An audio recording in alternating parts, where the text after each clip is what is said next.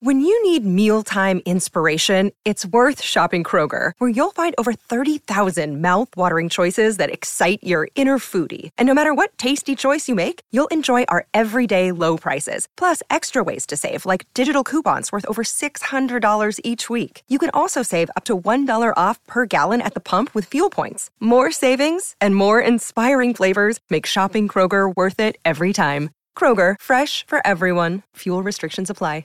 Step into the world of power, loyalty, and luck. I'm gonna make him an offer he can't refuse. With family, cannolis, and spins mean everything. Now, you wanna get mixed up in the family business. Introducing The Godfather at ChumbaCasino.com. Test your luck in the shadowy world of The Godfather slot. Someday, I will call upon you to do a service for me. Play The Godfather, now at ChumbaCasino.com. Welcome to the family. No purchase necessary. VGW Group. Void where prohibited by law. 18 plus. Terms and conditions apply.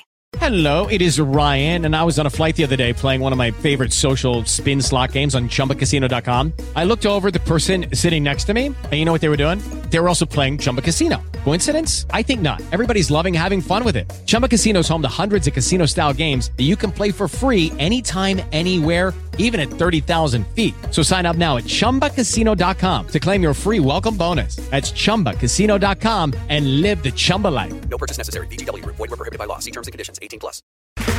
Okay, round two. Name something that's not boring. A laundry? Ooh, a book club. Computer solitaire, huh? Ah, sorry. We were looking for Chumba Casino. That's right. ChumbaCasino.com has over 100 casino-style games. Join today and play for free for your chance to redeem some serious prizes. ChumbaCasino.com. No purchase necessary. Void where prohibited by law. 18 plus. Terms and conditions apply. See website for details. Better off.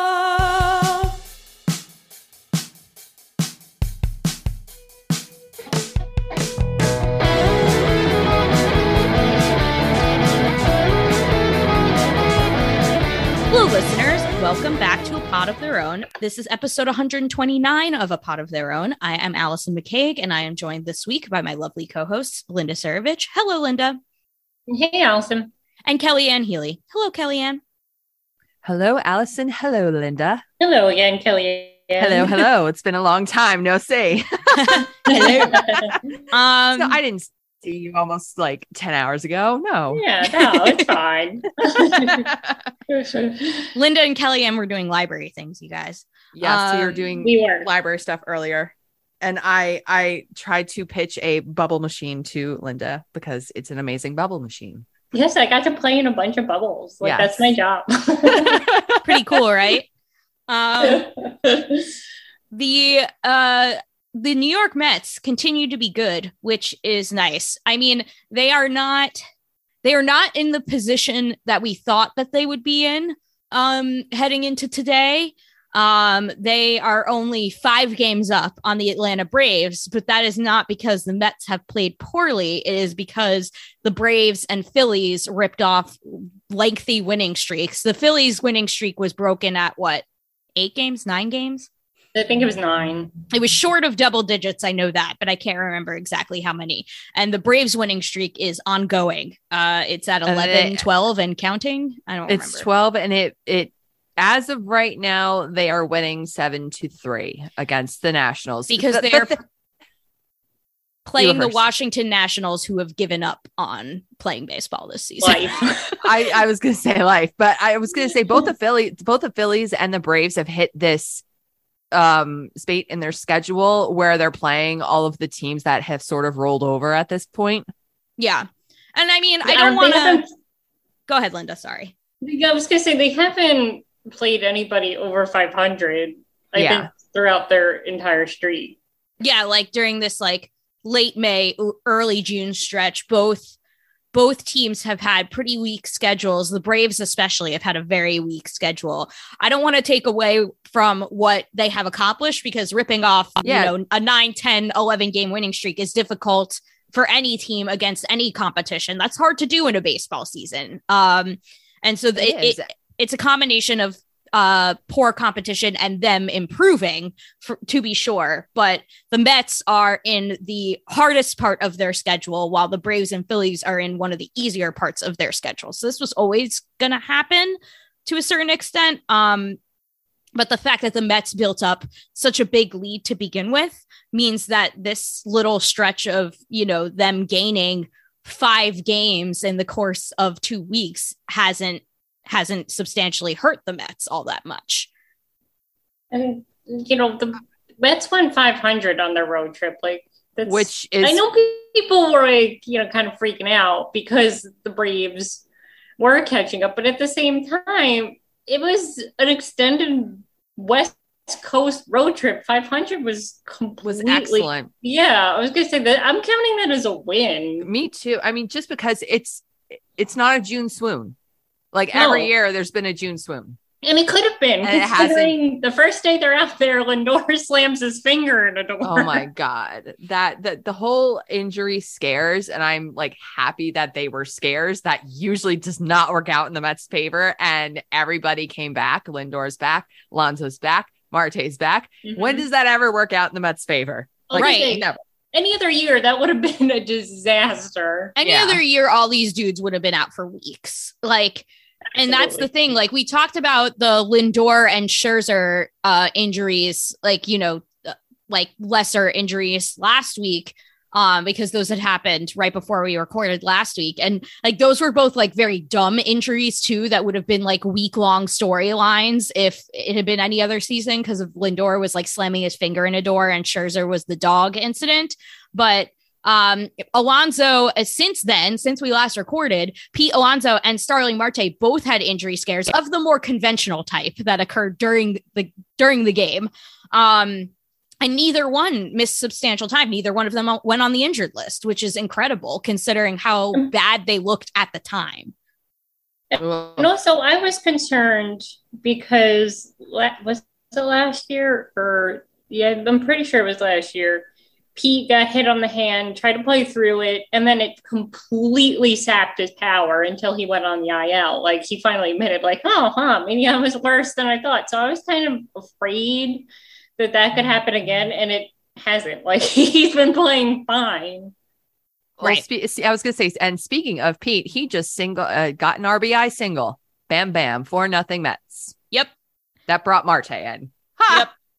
And the Mets are, not to say that the rest of June is not difficult. It certainly is. The Mets have, they're playing the Brewers right now, who are another team who are over 500.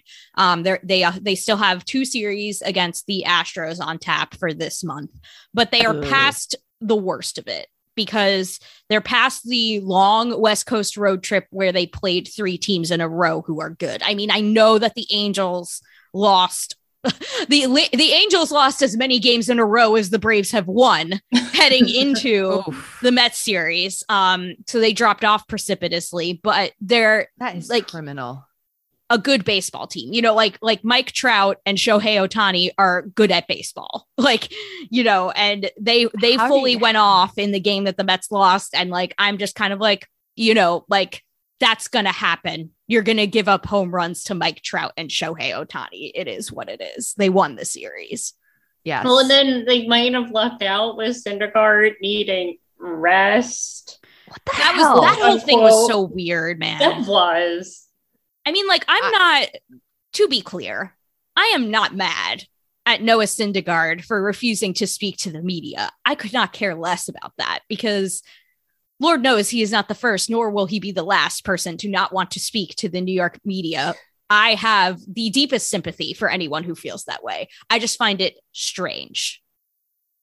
And I find it strange the weird avoidance of him pitching, not the avoidance of the media.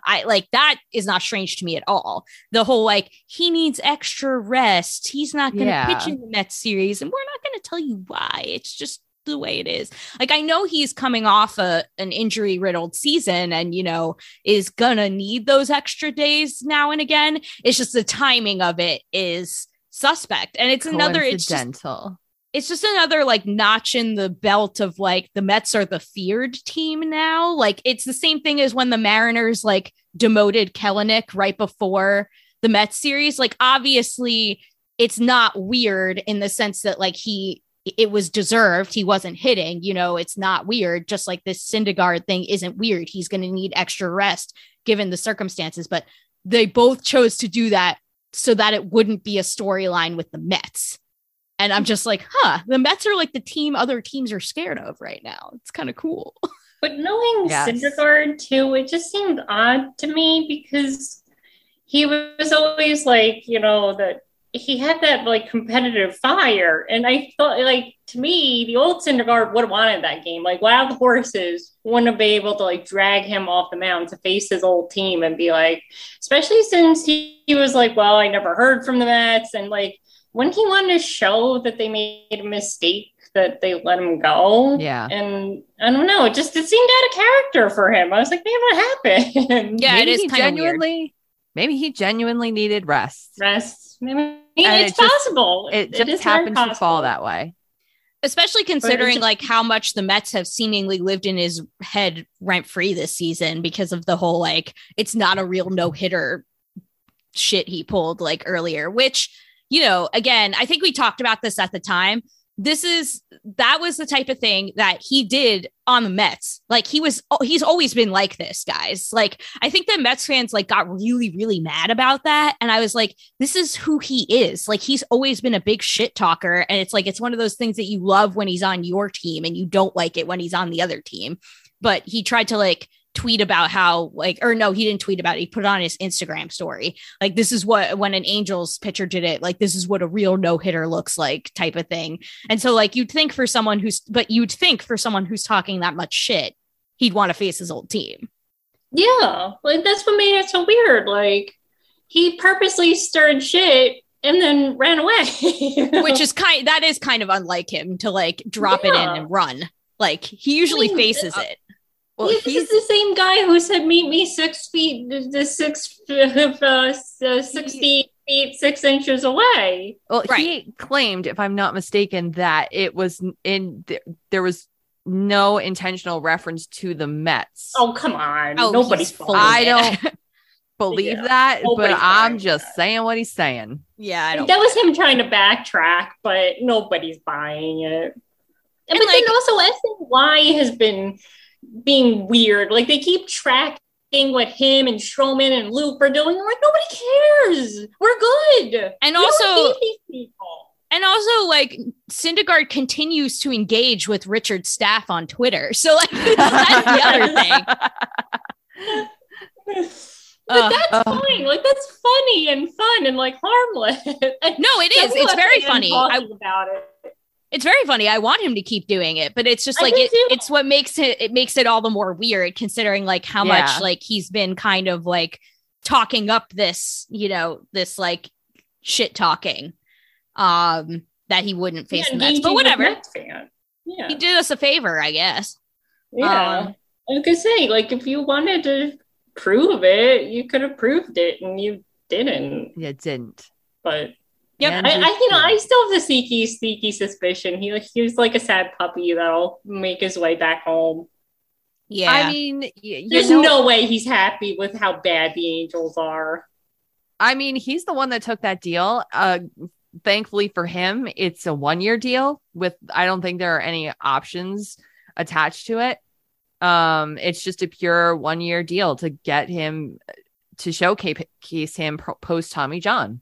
Yeah. So Loop actually had some really sweet things to say. He was like, he tried to hold the Angels off as long as possible because he wanted to come back. I know. I'm peeved at that one. I was like, oh, Loop. But then again, even though he's not good this year, but I know. And he has his own. He was really good early, and then he had a couple really bad outings. Yeah. And then he has his own little Busch Light mini fridge. I was gonna say he's got a sweet gig with the Angels. He's got his own Busch Light mini fridge, which is like pretty sweet. I love it. I know. It warms my heart to see that, he's got his Busch Lights. And I think he was even bad against the Mets. They brought him in. I think they scored a couple runs off of him, or at least one run. And I do think that Syndergaard, despite the like bravado that always fit in well with New York, I do think like he's definitely got SoCal vibes. So I do think he's like fitting in well with the Angels. Like, you know, they wore their City Connects against the Mets, and they like, you know, they had the like photo shoot of them. You know how teams always have like their photo shoots where they debut them on social media before they wear them for the first time. And in the like photo, Syndergaard isn't wearing any shoes, and he's just like standing on the beach in his bare feet, which I'm just like, that's extremely like weird shit that he would do. Like, he's just kind of like a weird like SoCal himbo who's like meat and like like the guy with like no shirt on all the time. yeah who like eats keto and talks about like macros and stuff online. Like, he's that guy. Oh yeah, which I feel like fits in with those vibes. But you know, so the Mets had this 500 West Coast road trip, which I think anyone would say is a positive. If you had gone into it saying the Mets will be 500 on this road trip, I think any Mets fan would say, I'll take that. And the Mets, aside from the like Alonso and Marte injury scares ending up being fine, the Mets have gotten a slew of positive injury news lately, with all their players who are on the injured list, basically. DeGrom and Scherzer are on their way back. DeGrom threw a bullpen today, and will throw what they call a quote up and down bullpen on Friday, meaning it's like more simulating a real game because he gets up, he throws like 15 to 20 pitches, he sits for a little bit to simulate the like break between innings, and then he gets up and he throws 15, 20 more pitches. So he's going to do that next. And then obviously, like, I think as long as that goes fine, like, he's going to go on a rehab assignment. And Scherzer, I hope. Sorry. Oh, go ahead, Kellyanne. I was going to say, and I really hope it happens next week because the St. Lucie Mets are playing the Palm Beach Cardinals. So I want to see some Twitter drama. Oh my God. Yes. Palm Beach Cardinals. That would be so funny. Scherzer down there. Oh my gosh. I need the content. Scherzer and DeGrom back to back. Imagine if the Palm Beach Cardinals faced DeGrom and Scherzer back to back. The tweets, they would just cry. The tweets are going to be so good. They are going to be so good. I hope that happens. I just hope that happens. Oh, it's going to be amazing. But yeah, Scherzer is in a similar spot as DeGrom, incredibly enough. And like Steve Cohen even hinted, like, no one's said this outright, but Steve Cohen today during the broadcast came the closest to saying it. They actually interviewed Steve Cohen because he was there with the every year that during June, they do an interview with that guy who runs the Prostate Cancer Foundation, like ahead of Father's Day, and about Michael, I forget his name. Michael Milken or something. Yeah, something like that. I just looked this up because we were discussing it in the game thread. Michael Milken. But yeah, that's an appropriate name. Milken. During that same interview, like Steve Cohen was just like there with him. And so they talked to Steve Cohen, and Steve Cohen came the closest to saying like outright that Scherzer's actually going to be back first. He like hinted at that. Yeah. I mean, that makes sense. Yeah, Scherzer's in a similar spot as DeGrom. He's back with the team in New York. He's throwing on flat ground. He could be nearing a minor league rehab assignment, as could DeGrom. And Scherzer's going to need fewer of them. He said that he hopes to only need one, which is absolutely nuts. Like Scherzer's going to end up, if all goes well, you know, knock on all the wood. But if all goes according to the current plan, like Scherzer's going to beat the initial timeline by like at least 2 weeks, which is nuts. I figured something was up when, was it his wife tweeted, "Oh, we're headed back to New York." I was like, wait a second. And then all of a sudden there's Scherzer throwing today. I was like, Yep. It is. I think it came out today, actually, like just a couple hours ago, that he did have a platelet rich the PRP injection. Yes, he did. Yes. And I did like his answer too when they're like, "Are you pleased with this progress?" And he goes, "No, I'm not back. I'm not back, so I'm not happy," which is exactly a Max Scherzer thing to say. Yes. Like, oh my God, that's awesome. Like, you're insane. Like, you're probably ahead of schedule and he's still not happy. Well, he's insane, and that's okay. I'm okay with that. Yeah. Platelet rich plasma. Yep. PRP. And it said, and he said it really helped. So like it helped a lot. So that's good. And, you know, we've got on top of that, we've got Trevor May is throwing as well. He did respond to somebody, but it was not the same guy. Yeah, no, he did tweet. So like the source is once again literally Trevor May. He did tweet that he's throwing. He like tweeted like first day of throwing with like the flexing emoji or something like that, but it was not at Sleepy Corn Pop, unfortunately. Oh, yeah, Sleepy Corn Pop. It was not Sleepy Corn Pop providing us with the update, but it was an update nonetheless. And so he's throwing. I mean, he's obviously like he's like pretty far behind like DeGrom and Scherzer because he got injured after like way after DeGrom. So he's like kind of far behind, but like he's throwing, which is a really good sign. And James McCann was seen taking batting practice at Citi Field today and is nearing a minor league rehab assignment himself. So like that's the first like time we've heard even a peep about James McCann, but like it was like nothing, like crickets, silence for weeks. And I was like, oh, he's almost back. And you're like, oh, okay, neat. I just like that we're not getting like the insane updates, like the weekly updates, I guess. I feel like the healing time or the rehab assignments and whatnot are media wise way more under control and way more under wraps than they have been in the past. I agree. Yeah. They've definitely got that under control, like which the narrative, great. Which is good. They're not just like randomly leaking like these weird cryptic updates like they used to. Which is nice. Like, yeah, from a fan perspective, it's like, just tell me when you have something to tell me. Like, come on. I just want Jake and Scherzer back by July 3rd because that's the next game I'll be going to. There you go. The next game I'm going to is the Keith Hernandez number retirement on July 9th. So that feels like a good bet for at least Scherzer, if not both of them. Yeah. I think Scherzer's like could be back in like 2 weeks. So yes, it is entirely possible. Because that's my niece and nephew. That's going to be their first game. So yeah. if they could get like a Jake or Scherzer starter, that would be really fun. I wouldn't be surprised if the Mets decide like, oh, we need to pitch Scherzer against like in the Astros series.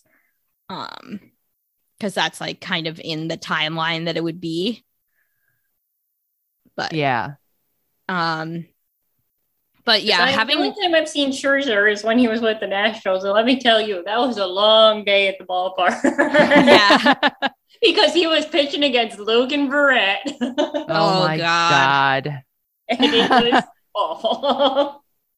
I was blessed enough to see his very first start as a Met. So hopefully there will be many more to come. Well, Bassett just got another sweet double play to get out of trouble. So yeah, we'd love to see that. We are now double plays. Through 6-4-0 Mets. The only bad injury news the Mets have gotten of late is that Colin Holderman went on the injured list with a shoulder impingement. RIP to Michael's dude, which is not the greatest. Obviously, like it's not good because Trevor May is still not back and the bullpen is already showing cracks and they have not performed well. They did not perform well on the West Coast road trip. Like there was a lot of bad bullpenning happening. But like of all the guys to have bad injury updates on, like, I suppose that's not the worst thing. And Holderman himself seemed to think it was a relatively minor thing that he just needs some time. And it's not going to be like an extended absence, but yeah, the bullpen is looking real thin. They need Trevor May back. Basically, like Edwin Diaz continues to be dominant, but outside that, the bullpen has issues, which we knew. Like, I don't even know who you could target at the trade. I mean, you got to make a move. You need. Yeah, they need bullpen help at the deadline. Absolutely. Like, but who are you giving up for it? Because relief guy wouldn't cost that much. No. Unless you're aiming for like, I don't know, like one of the top relievers. Yeah, I mean, unless you're trying to trade for one of the like top closers, then the relief help doesn't cost that much, honestly. I was surprised that Jake Reed got the call instead of Adonis Medina, but I think the reason for that is because they have the new option rules this year that there's limits on how many times you can option a guy back down to AAA.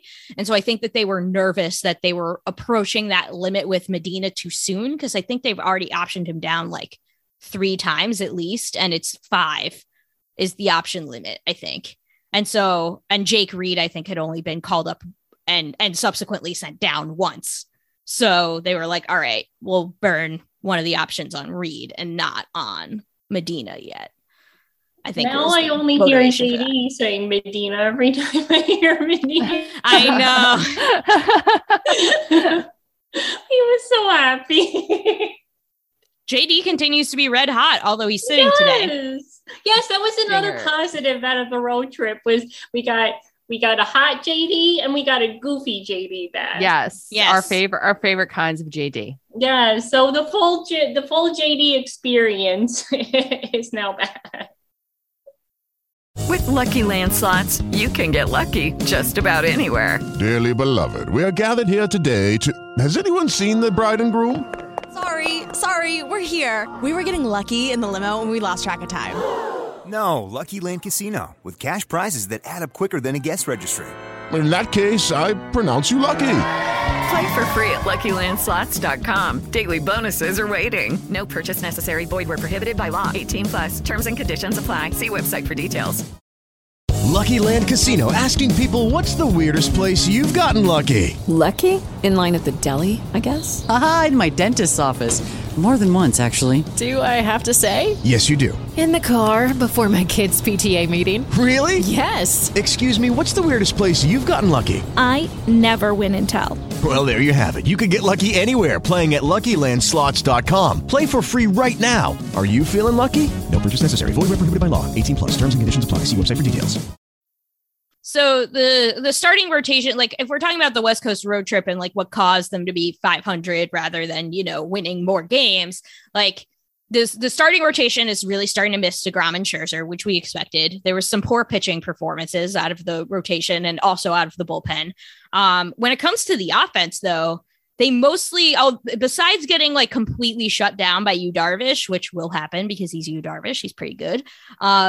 The offense looks pretty darn good still.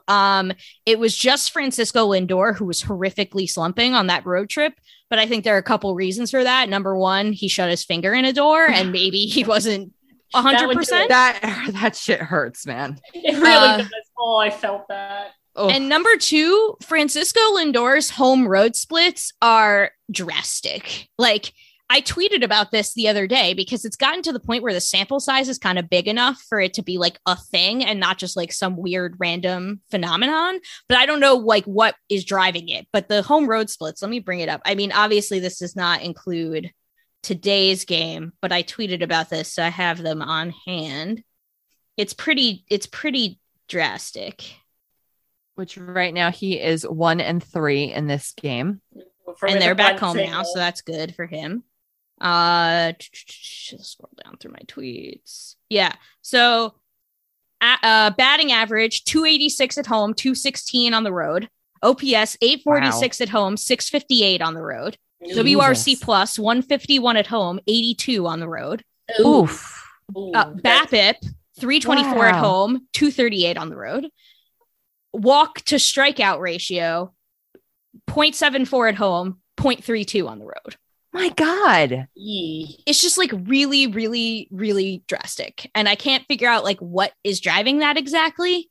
And it's kind of weird because obviously Citi Field is not what one would think of as a good park for hitters. But Francisco Lindor seems to love playing there, which he's on the Mets, so that's good. Yes. But he needs like the vibes. Like he needs like that, the energy from the crowd. The good vibes. He could be a vibes guy. A theory on Amazing Avenue Slack is that he's a wife guy and he needs his wife and child. But they were there. They were in LA. They were in the road trip. They were on the road trip. They went to Disneyland. So that kind of does put a dent in that theory. But maybe the wife guy vibes are part of it.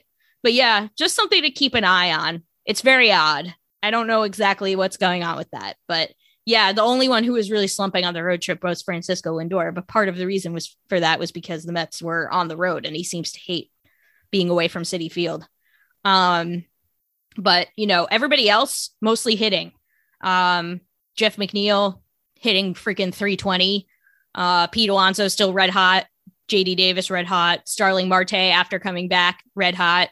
Mark Canha red hot. Brandon Nimmo was cold for a while, hot again now. Like the whole lineup is really hitting, which is good. I feel like McNeil had gone cold and then got hot. Yeah, he was cold too, but he's back hot again. Yes. Yeah. It's just, what's great about this is that since the pitching is shaky, but the offense has more than kind of pulled them out of it. And up and down. It's just fun to watch these guys. They're really, they're clicking all together. They really are. And they don't. Can we also talk about what else is fun? Edwin Diaz striking out Mike Trout. Oh my God. That was incredible. That was marvelous. That 5-out save that Edwin Diaz got was huge. That was so good. He struck out Mike Trout, and then he struck out the side in the next inning, and he struck out Brandon Marsh on 102. Yes. 102 miles an hour. And not to mention that he did not have his good slider that night. No. But he had his good fastball. So he just used that and blew guys absolutely away. Like, it was nuts. One being Mike freaking Trout. Oh my God. I have the YouTube video of that right now, and he's just making Trout look stupid. I mean, oh my God. 100 miles an hour. He got the third strike. He just made Trout look like, oh my God. I said he made Mike Trout look like Mike Nickius up there. How? And Trout was red hot. The game he was. He hit like what? He hit 2 home runs, or was it 1 home run? He had 2 home runs in the one game, yeah. Yeah. So yeah, but Trout caught fire the day before. So I mean, Trout's always going to be a threat because it's Mike freaking Trout. And then afterwards, I don't know if you saw the post-game interview with Diaz. He had a souvenir hat from Disney on. He had a backpack on. And he's my God. Yeah, I faced Trout before. I knew what to do. And he's like calmly talking about it. Like the vibes were impeccable. This team's vibes just off the charts. Such a good vibes team. I know we've said this before, but we're like Diaz is just so much happier this year, and it translates on the field. Edwin Diaz and Jeff McNeil are the biggest turnarounds in vibes from last season to this season by far. Just in part just because McNeil was having such a bad year last year, especially for him. Yeah, and that's definitely not the case this year thus far. Stop trying to hit home runs. He stopped trying to hit home runs all the time. Yeah. And now he's just spraying the ball all over the field again, which is exactly his game. And now he might literally make the All-Star team. Speaking of which, there are several Mets that might make the All-Star team. Go vote for them. Yeah, go vote for them. Voting's open. He has to. Pete's going to make it. Even though Paul Goldschmidt is like MVP level good. So like that is the only reason why Pete might not start the All-Star game, but he's going to make it regardless because he has to. And then the Mets have like 5 other players that conceivably could make the team. Like they've got Jeff McNeil could make the team. Brandon Nimmo could make the team. Francisco Lindor could make the team. Edwin Diaz can make the team. Edwin Diaz probably will make the team. I want them all to make the team. Marte, I think, could be like, he could be a sneaky candidate. I think he has an outside chance. The outfield is difficult. Yeah, because Harper will probably. Harper will DH. Yeah. Yes. Unquestionably, Harper's the starting DH for the National League. Yeah, I think. Yeah. I think so. But the outfield is kind of the most difficult position to like break in because obviously you've got like Mookie Betts is like a given. So. Now, how's Freeman doing? I think he's having a great year. Yeah, he's doing really well. Let me go. First base is gonna be tough. Then let me go. I don't think he has the numbers that Pete has. But or Goldschmidt WRC has. He's got WRC of 131. Well, Pete is also having an MVP type year. Let's not sell Pete short. Yeah, sure. I think he has an outside chance. It's tough he's because leading the league in home runs and RBIs. Yes, I know those aren't like the be all and end all, but I mean, it's still a big thing. Yes. Okay. This is, hang on. I got to do some math that I'm bad at. I think that I think if it wasn't for the fact that like Paul Goldschmidt, Mookie Betts, and like Manny Machado are like fully all going off, and Bryce Harper again, although Bryce Harper will be dinged by the fact that he's been DHing the whole time, more or less. It's gonna make if things continue as they are now, it's gonna make the MVP race in the National League super tough. Well, there are also those people who still think you have to make the playoffs, so that might hurt Harper's chance too. Yes, that might. Okay, so I did the numbers. Okay, so Alonso has a 921 OPS with a 156 WRC plus and a 1.9 FWAR. And Freddie Freeman has an 817 OPS with a 131 WRC plus. And I don't know how this works out. He's got a 2.1 FWAR. I think he's a much better defensive first baseman. Yeah, Pete Alonso. Okay. I think Pete Alonso has really been dinged on the defensive side this year. Which it's not that much. It's 1.9 versus 2.1, but his offense, that's all offense. Basically, I think he has like negative defensive WAR. Oh, good God. This year. Poor Pete. Yeah, not good. Oh, Pete.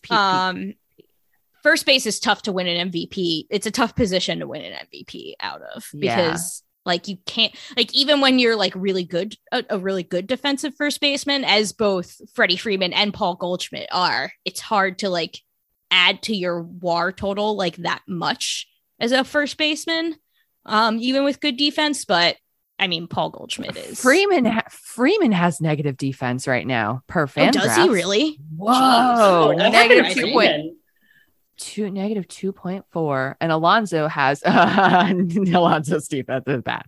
Really bad, yeah. Negative 7.3. Not good.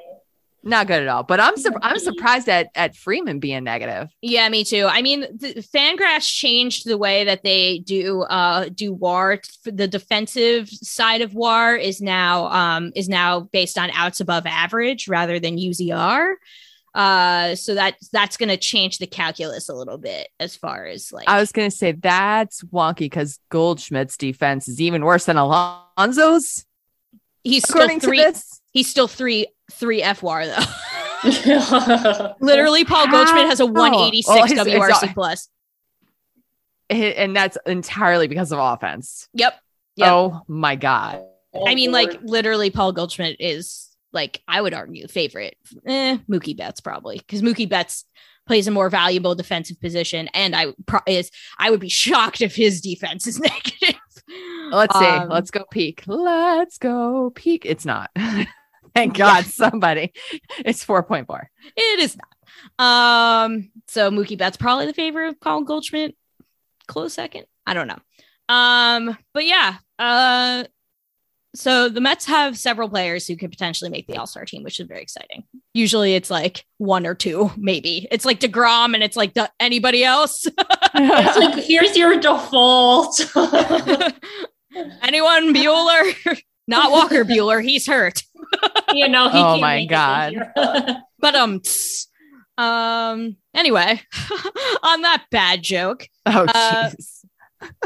In wider baseball news this week, the main storylines this week all have to do with like minor leagues in some way.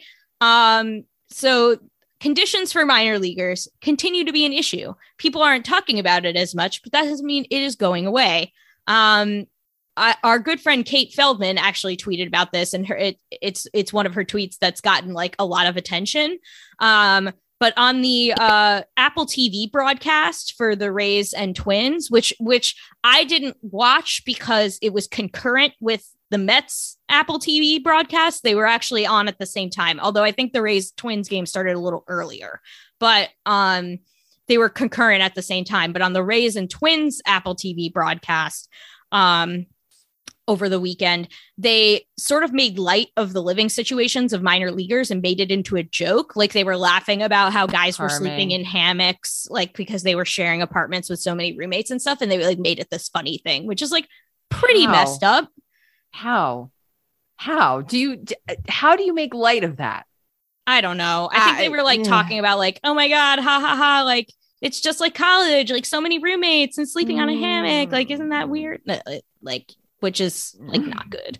That's not even good in college, but that's a different. And also in college, you don't have families you have to support. No, especially that. And like, you know, your livelihood is not dependent on you like not screwing up your back by sleeping on a hammock. Yeah. Yeah. Which like, so just bad looks all around. I don't know. Like, it's just like that stuff's not a joke. Like, can we not do that? Especially when it's been pointed out that the minor league conditions are such an issue, and you have a lot of people advocating that those conditions improve, and that's the mainstream reaction to it. And that's going to be the mainstream like reaction of the people listening. Now they're not going to want to learn. They're just hearing these guys make fun of it. Well, and it just makes they're not going to want to learn. Yeah, but it makes them also look at a touch. Like, then you're making light of a serious subject that people are working very, very hard to change. And there has been some improvement. Yes, there has been. And, you know, and you're just making a flip comment about it. Like, it's not a joke. Yeah. And it's disappointing because, like, when you talk about these Apple TV broadcasts, like, this is like Melanie Newman doing this. And it's like, you're supposed to be like, you know, I'm not trying to say that like women have a greater responsibility just because they're women in broadcasting and there aren't that many of them. But like, that's the sad reality of it. There aren't that many women in broadcasting. So when you have a poor performance or do something poor, it reflects poorly. Like, it's just not good. And it's going to get blown up worse. I think it's like, of course, a woman said that, like, she's never played the game. And it's like, yeah, you're just making it harder for everybody now. Yeah. It's frustrating. That whole thing with, oh my God, a broadcaster has to play the game. Guys, Gary Cohen didn't play the game. And he's the best broadcaster there is. Yeah. So shut the heck up on that. He's front. A man, so he gets a pass because he probably played Little League, Kellyanne. Yeah. And yet women who played like professional softball like aren't taken seriously because they didn't play baseball. It's just nonsense. But also the advocates for minor leaguers recently tweeted that the Athletics have players under contract who have not gotten a paycheck since October 1st. Oh, good Lord. It is June 14th as we record this, since October 1st. That's unacceptable. Like, and I'm not trying to like happen. I don't know. And I'm not even trying to specifically like call out the Athletics because like, Lord knows several organizations have this issue, and like all organizations, including the Athletics, despite them crying poor constantly, can afford to pay minor leaguers a living wage, let alone pay them, period. Please. Ridiculous. Like, this is people's livelihoods, and you're just like withholding it. Like, why? And the Athletics, they traded away how many people? Like, what their payroll is like something ridiculous. Yeah, they're like, one of the lowest payrolls. Yeah. Yeah, and like they're bad. You're at the bare bones of your organization here, and you still don't have money to pay your minor leaguers. Come on. They just want to keep the money for themselves. That's greed, pure greed, pure and simple. And I believe the Athletics were one of the teams specifically called out on the subpar facilities for women, by the way. So yes, they have subpar facilities just in general. But you know, strike two, Athletics. You know what? You're a baseball team. You know what happens when you have 3 strikes. So just eyes on you. They have the second lowest payroll in baseball. Yeah, at 35, about 35.4 million. Who's the lowest? Reds, Orioles? Nope, Orioles at 29.7. That's incredible. Million. 29.7. For the New York Mets have the top. Wait a minute. How is this? Oh my God. Wait a minute. Sorry. I'm looking at the wrong column. No, but it's still right. Okay. Sorry. Let me do the total. I was looking at the wrong column. My apologies. It's still the A's and the Orioles in last place, but the Athletics have a $48 million payroll and the Orioles have a 46.4. It was like 29 seems really low, even for the Orioles. Yeah. Sorry. That's the current payroll, the current 26-man payroll. I was looking at not the total payroll, which for comparison, the New York Metropolitans are the highest paid payroll, the highest payroll in baseball at $260.2, about $25 million. Keeping that in the back of our minds when we are talking about, this is kind of a side tangent, Mets related tangent, but when we're talking about adding guys at the deadline, the Mets are like right up against the Cohen tax at this point. Like they are very close. I know that you said 260 something, and I think the Cohen tax is like 290. It seems like they have wriggle room, but again, you're talking about the 26-man payroll, which is not the same thing as the payroll that counts toward the competitive balance tax. It's like a different number, and they are like right up against that threshold, depending on like what source you use, like COTS contracts or Spot Rack or whatever it is. Yeah, I'm using Spot Rack right now because the 26-man payroll is the current roster. This is not counting the injured crew, which will add another about 84 million when they return. Right. Well, didn't Cohen say he didn't care? He said he didn't care. He said he didn't care. So we'll see. But I think it was recently he just said something. Oh. Yeah. Oh, good. It was in the Post, I think. I think it was today. Yeah. Oh, I missed that. Yes. Good. Excellent. We love to see that. Hopefully he means it. But it's something to keep in mind. But the other, like, I would argue, bigger story that came out of the minor leagues this week is Britt Greeley of The Athletic wrote this is just fantastic reporting, by the way. Like the story is horrible, but the reporting, very good. Britt continues to do a fantastic job. I really admire her work, and we will obviously link this piece in the show notes and in the tweets. You should read it because it's just really good reporting. But she wrote a piece about a minor league announcer who reported a sexual assault by a player on the team that she announced for, and ended up losing her job. And she felt like it was retaliation for reporting the incident, which, based on, all the details that came out in the reporting, seems like she's not being paranoid about that. Like, it seems like that's probably what happened.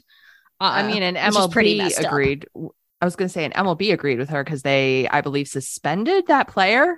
Well, yeah, the player did actually, unlike a lot of times, the player did actually face consequences for this. The player in question was punished severely for this incident, which no one, this isn't a question of like people denying that it happened, because no one seems to deny that it happened. Like, there are witnesses to this and tons of corroborating evidence. Like, this assault occurred.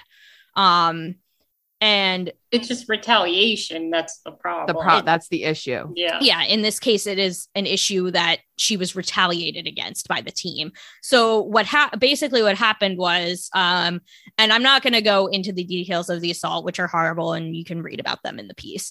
They were in a hotel room and the players invited her back to hang out. And this one particular player, assaulted her, and was punished for it, and is no longer, I believe, even with that organization. So this is a Cleveland Guardians minor league organization. Shocker. Yeah. Again, we've got the team one of the teams that employed Mickey Callaway. So not a good record for the Cleveland Guardians organization here. So this is a Cleveland Guardians affiliate that she was broadcasting for. And all of a sudden, one day in the aftermath of the assault, she, looked like someone sent her a screenshot of a LinkedIn post of her job. Like, that was posted online. Like, her job was like, here's a job available. And she was like, I thought that was my job. And so she went to them about this and asked them like, hey, why is my job online? And they were like, oh, we just assumed you weren't coming back next season. And she was like, why would you assume that? Like, you could have just asked me. Yeah. And they just posted the job and didn't ask her, which is wild. And what an awful way to find out, too. Seriously. Right. Like, this is like cowardly. Just awful. And the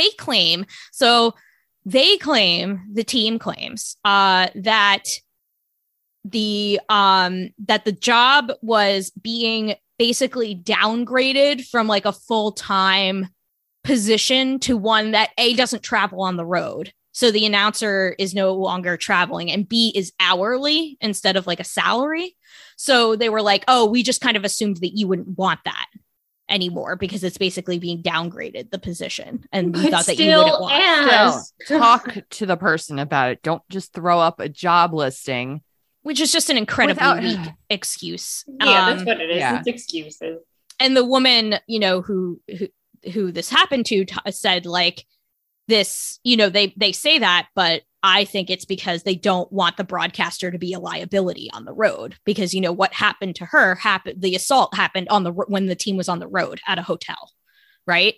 And yes, so, because we can't tell men to, you know, not assault people. God right. forbid. So instead of like sending the message of like, we're going to tell men not to assault people, we're going to send the message of, oh, we're not going to bring the female broadcaster on the road because she's a liability to us because the players she'll might be the her, temptress. which is like, she'll be the temptress to the players or something. Which is like God. fucking ridiculous. So now you're victimizing her again. Exactly. Trevor Bauer was on the Cleveland Indians, and one of his accusers was, I believe, from that era of his career. No, the Reds. Was it the Reds? Yeah, it was the Reds. It was? Okay. I thought it was the Indians. I mean, it was Ohio, but yeah, the Reds. Oh, Mio, oh, Mayo. Oh, Ohio. But anyway, I want to read, I obviously like you should read the entire piece, but I want to read this quote in particular from the piece, which is a quote from another female minor league broadcaster, of which there are only like 3 or 4 of them in the entire minor leagues, by the way. And so this was a quote from another female minor league broadcaster who actually, Sheridan, the last name of the woman in question, who this happened to, Sheridan called this other woman right after the assault occurred and called her in like tears. And she was the one that she relied on, and helped her like go to the police and everything, which, by the way, like she says that the Cleveland Guardians and Major League Baseball, like on their end of it, like were fully cooperative and like helped her with the, like, going to the police and deciding whether to press charges and everything like that. It seems like as far as like punishing the player, everything went okay. It's more just like this retaliation for the job. But anyway, so this other broadcaster said, quote, "It makes me wonder if people understand when you hire women to do these jobs, they are going to take bullets and you need to be able to support them. Everything adds up to Lynchburg punishing her," Lynchburg being the team, minor league team. "That or just the system we are stuck in that's punishing her. She should have been able to get a job in baseball. She shouldn't have this cloud hanging over her." So she had trouble getting another job after this. Even like, so not only did she lose her job, she had trouble getting another job because she had to explain why she suddenly was dropped from, from this broadcasting gig she had before. So it's just rough. I mean, she has a job now as an NWSL broadcaster, which is the women's professional soccer league, which is great. And she said, quote, "I'm out of baseball now, so I feel safe," which is just like gut wrenching. That's a gut wrenching quote. And how, you're not, but like we said, there's not a lot of women already in the game. And now you purposely forced somebody out. Like, that's what it is. And then you made her relive the trauma when she was trying to fight for her job, and then she had to explain to other people. So you just like compounded her pain.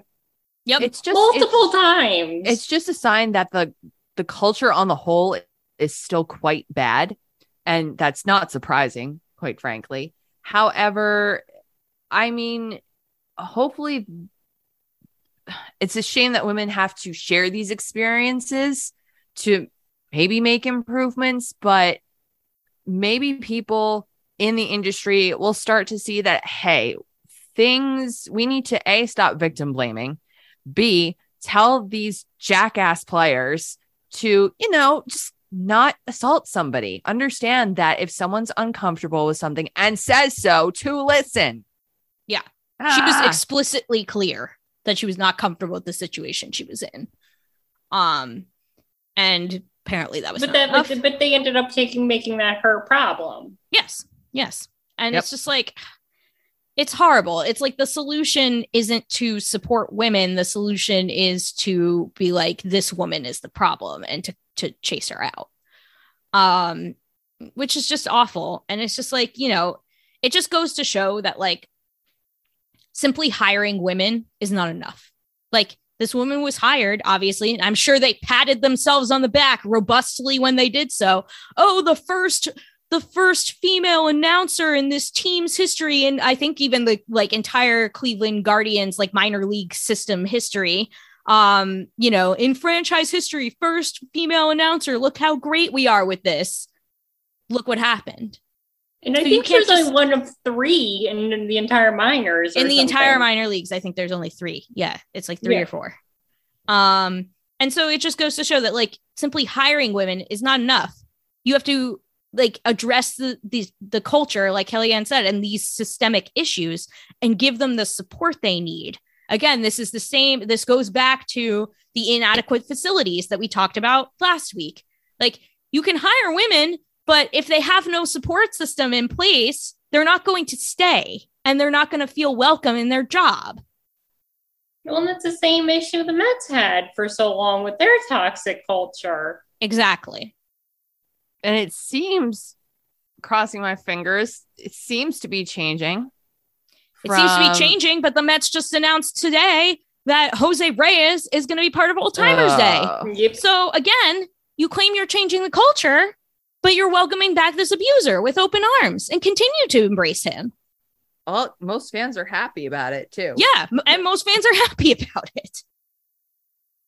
So what he did on the field supersedes anything he did off of it, which is also the mentality that most fans have. Correct. Also, seriously, if he helps your team win, that's all that matters. God help us. Yeah. It's just, it's and now you have this woman who was a rising talent by all accounts. Seemed like she was really good at her job, actually. Now is in a different sport entirely. And whose fault is that? It's baseball for chasing her out. Now she feels safe because she's broadcasting for women's soccer. None of those players are going to assault her. Oh. So it's just this male-dominated industry is very resistant to any kind of change. Right. And until you change the culture, the surrounding circumstances, and give like women and anybody who's a non-white cis heterosexual dude the support they need, like you can hire marginalized people, but they're not going to stay because it's just a hostile environment for them all the way around. It's a hostile baseball is a hostile environment for anyone who is not a white guy who is straight and cis, period. And it continues to be that way. Even though there have been strides made, it's not enough. And they wonder why they can't grow the game. It's like, well, you alienate how many people at this point? Seriously, right. Especially the female fan base. Yep. Ugh. But yeah. I really like, we obviously in the limited time that we have on this show can't fully like unpack the entire article. I highly recommend that you read it because Britt continues to do really good reporting on this. Obviously, it was Britt who did most of the reporting on the Mickey Callaway stuff, on a lot of the Jared Porter stuff. So she continues to be like an absolutely key voice in this arena. And I really recommend her work and you should keep reading it. So, yeah. Also, what sucks is, we're all outraged now, but are the Guardians going to do anything? Probably not. Is there going to be any repercussions for the men that fired her? No. I mean, the only positive thing I see is that like she got a profile in The Athletic, which probably wouldn't have happened 5 years ago. Yeah. Everyone probably would have ignored her. There wouldn't have been a reporter who would have even wanted to tell her story. Like, because all the baseball reporters are, predominantly also like cis white dudes. So like they're not interested in this minor league broadcaster who had a horrible like thing happen to her. That's just not a story that they care about telling. Whereas, so that's like why diversity matters in the media too, because then these stories get told. So at least there's that. That's step one, but now step two is there has to be follow through, and that seems to be like where we always get stuck. We get stuck, yes. Actually following through with the change, yeah, because that's just going to happen to somebody else. But meanwhile, we will continue to scream into the void about it, I suppose, or whatever for whatever good that does. Yeah. We will keep screaming into the void about it. But we will end the show this week, like we always do, with walk-off wins, where each of us talks about something that is making us happy this week, baseball related or otherwise. Kellyanne Healy, what is your walk-off win for this week? I'm going to cheat. I have 3. The first one happened most recently today, this morning. In fact, I went up to Linda's library and got to do a music and movement class there outside with a lot of people. A lot of people showed up. Yes, that's awesome. And it was very fun. I was sweating buckets by the end, but I put my sunscreen. I brought my sunscreen this week.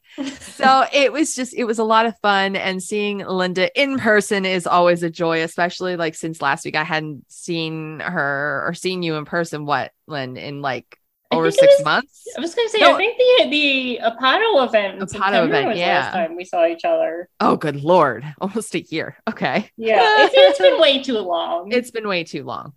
Moral of the story. So that is the first one. My second one is an outreach visit I did last week, telling students about our summer reading program. There was one boy who is a struggling reader who kind of didn't know about the library, but just got so excited when I was telling him what was there, what we had planned for the summer. And he's like, I'm going to stop by as soon as I can. So to get that kind of interest from someone who may not go to the library because they're not comfortable with reading and don't know what the library offers, to get that feedback was fantastic. And I'm going to make sure I'm going to go to the same school on Friday. I'm going to find him and going to be like, did you go to the library? I want to see you there. So that is my second walk-off win. And my third one, which is my biggest one, is that I got a very, very big scholarship from Rutgers, in part just to do, to carry out a project related to my degree and actually related to, children in the libraries. So I'm very excited about that. And it's a $10,000 scholarship, which I was just like, yay, because that takes care of most of my tuition for next year, which is clearly the money's the most important thing in this. It's not. Money's just a bonus, quite frankly. So yes, I'm just very excited about all things. June has been a great month for me personally. That's far. Awesome. I'm so proud of you. Yes, and thank you for saving my bacon. I didn't save you. I wish I could come up more. Oh my God, gas needs to stop being so high priced. I know, but you were an incredible help to me, and I appreciate it. I'm glad. We love our library friends doing good things. Linda Surovich. Linda, get the bubble machine. Linda, get the bubble machine.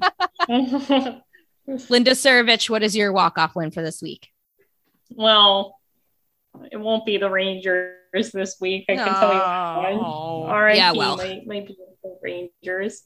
It was a good run, even though I'm so pissed of how it all went down. But anyway, I'm moving on. My niece had a dance recital on Sunday. and I always cry at these damn things because they're so sweet, and especially when like the really little ones come out and like they just sit there like jumping and like tapping their feet and they're like big tutus, and it's so cute. But Em did a really good job, but she always just looks so serious when she's out there. It's like, oh, I think she's having fun, but she's really like concentrating. I was gonna say she's focusing and she wants to get it right. Yeah, that's the thing. Like she really, really wants to get like all the steps down and like get them right. And she got picked to go on the competition team now. So that's awesome. She must be doing well. So it was a proud aunt moment for me on Sunday. Love it. And since I was upset about the Rangers, my sister texted me. She goes, "Oh, I think this will help cheer you up." Because then afterwards, the Mets were on Sunday Night Baseball that night after M's recital. So Marie put it on, and M goes, "I hate when they're on this channel. They talk too much and they never talk about the Mets." Yes, my M. gosh. Oh, I was like, Emily, go girl. I was like, she's learning. I was like, you are a quick learner. So I was like, they got taken down by an 8-year-old. M slamming the table. Bring back Gary, Keith, and Ron. Where's Gary, Keith, and Ron? I will. I was just the one. The children are our future. Yes, really. Yes. The one tiny thing that made me happy about the ESPN broadcast on Sunday, and literally this is just because of the timing of it. It was like the first game in 2 weeks that wasn't after 8 o'clock. That wasn't like at 10 o'clock at night. Yes, that was the saving grace. And they actually won that game, which was wild. Yes. I'm the only one who likes West Coast road trips. I accept this. I mean, like, I don't like them in the sense that like I know they're exhausting for the team. And so like, I get that it's always a rough patch in the schedule for the team because it's a lot of travel.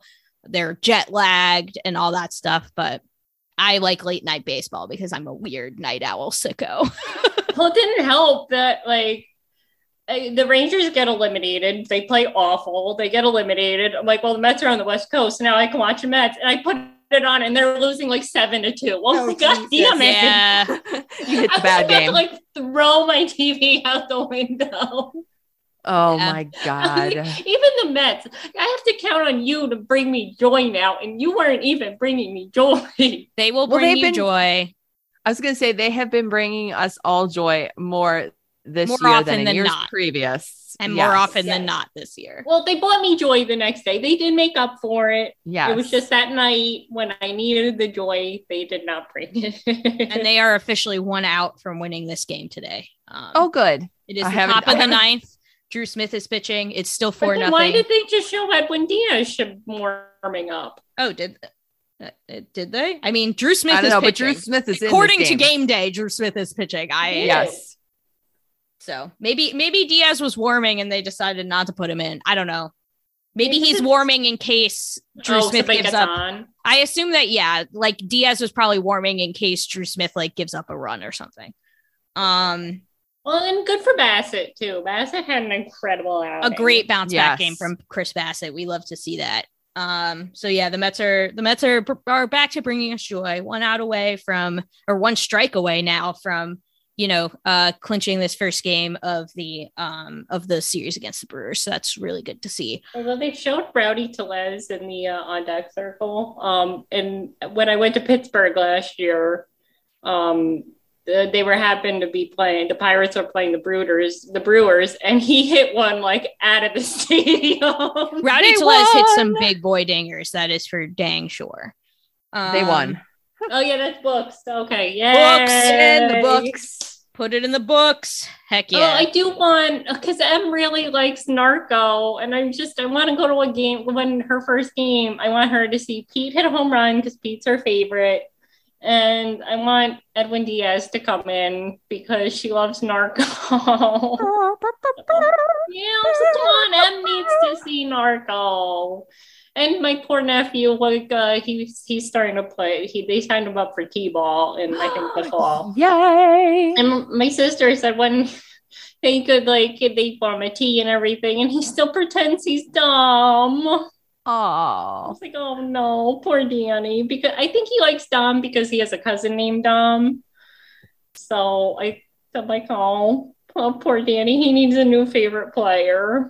He'll be back, I think. Yeah, he'll be back. Or maybe like when we go, maybe he'll see somebody do something and like he'll get a new favorite player. But poor Danny. Mets are 41-22, folks. It's good.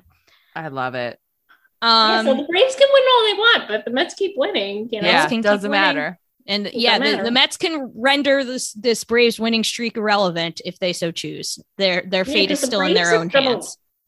Yeah, the Braves are going to lose again eventually. I think. To the goddamn Nationals, they're not, but eventually. They do play the Giants and Braves, I think, next week. The Dodgers and the Giants, yes. Yes, that's what I meant. Yeah, the Dodgers and the Braves are playing. Wait, I was going to say, is this the first time the Braves and the Dodgers are meeting this year? It's not, right? I can't remember. Just because of the Freeman reunion. Yes, I'm not sure. I want to see the fireworks. But anyway, the month of June has not been very kind to me, but oh no, I will say that I did have a nice moment over the weekend that is representing my walk-off win for this week, which is that Michael and I attended the March for Our Lives rally here in DC. For those of you not familiar with that, it's, the organization that was formed by survivors of the Parkland shooting at Marjory Stoneman Douglas High School, and continues to advocate for stricter gun laws, and, in the aftermath of Uvalde and Buffalo and all the recent shootings that we sadly still deal with in America because this country is like deeply messed up. They had another big March for Our Lives this year. So Michael and I went because it was in DC and we live here. So we were like, let's go. So obviously the circumstances that we were there were not very happy, but there was a very happy moment where I just hear Allison and I turn around and it's my coworker who I've never met in person because, the reality of COVID and remote work is that I have only met a small handful of my coworkers, like the people I work immediately with. Because now I'm going to the office once a week. But even still, even during that time when I'm in the office once a week, I'm only interacting with the people who work in my little office suite, which is the people who I work most often with, but a minority of my overall coworkers. Most of my coworkers actually work in a completely different part of the NIH campus. So I never see them because I'm never in that building. There's no reason for me to be over there. So I've never met most of them in real life, despite seeing them on Zoom almost every day. So yeah, we hugged and it was really nice. It was this person who I feel I know very well, but I've never met her in real life. And the odds of that happening in a crowd of 50,000 people are pretty infinitesimally small. So that was just a cool little moment that happened to me while we were there. So that's my walk-off win for this week. But in the meantime, you can read about the New York Mets, who are good, at AmazingAvenue.com. We've got all sorts of fantastic content for you, as always. Game recaps. I've got your weekly meters. We've got daily morning news posts, all that good stuff over at Amazing Avenue. You can follow Amazing Avenue on Facebook, Twitter, and Instagram at Amazing Avenue. You can follow this show on Twitter at A Pod of Their Own. You can follow Linda and I on Twitter. I am at Petite PhD. Where are you, Linda? At Linda Surovich. And Kellyanne is in the Amazing Avenue comments. You can find her there, but you can also find her definitely not on the Pod of Their Own. Not there. I'm not there. That's not my burner account or anything like that. Never there. You can never there. No. Nope. Not Kellyanne. But you can email the show, aa.apodoftheirown@gmail.com. You can also reach us that way. We love getting emails from you guys. Please subscribe to the podcast wherever you get your podcasts from. It really helps people find the show if you rate and review it. So please do that as well. The original intro and outro music to this podcast is by Bunga. Let's go Mets. And don't forget, there is no crying in hockey.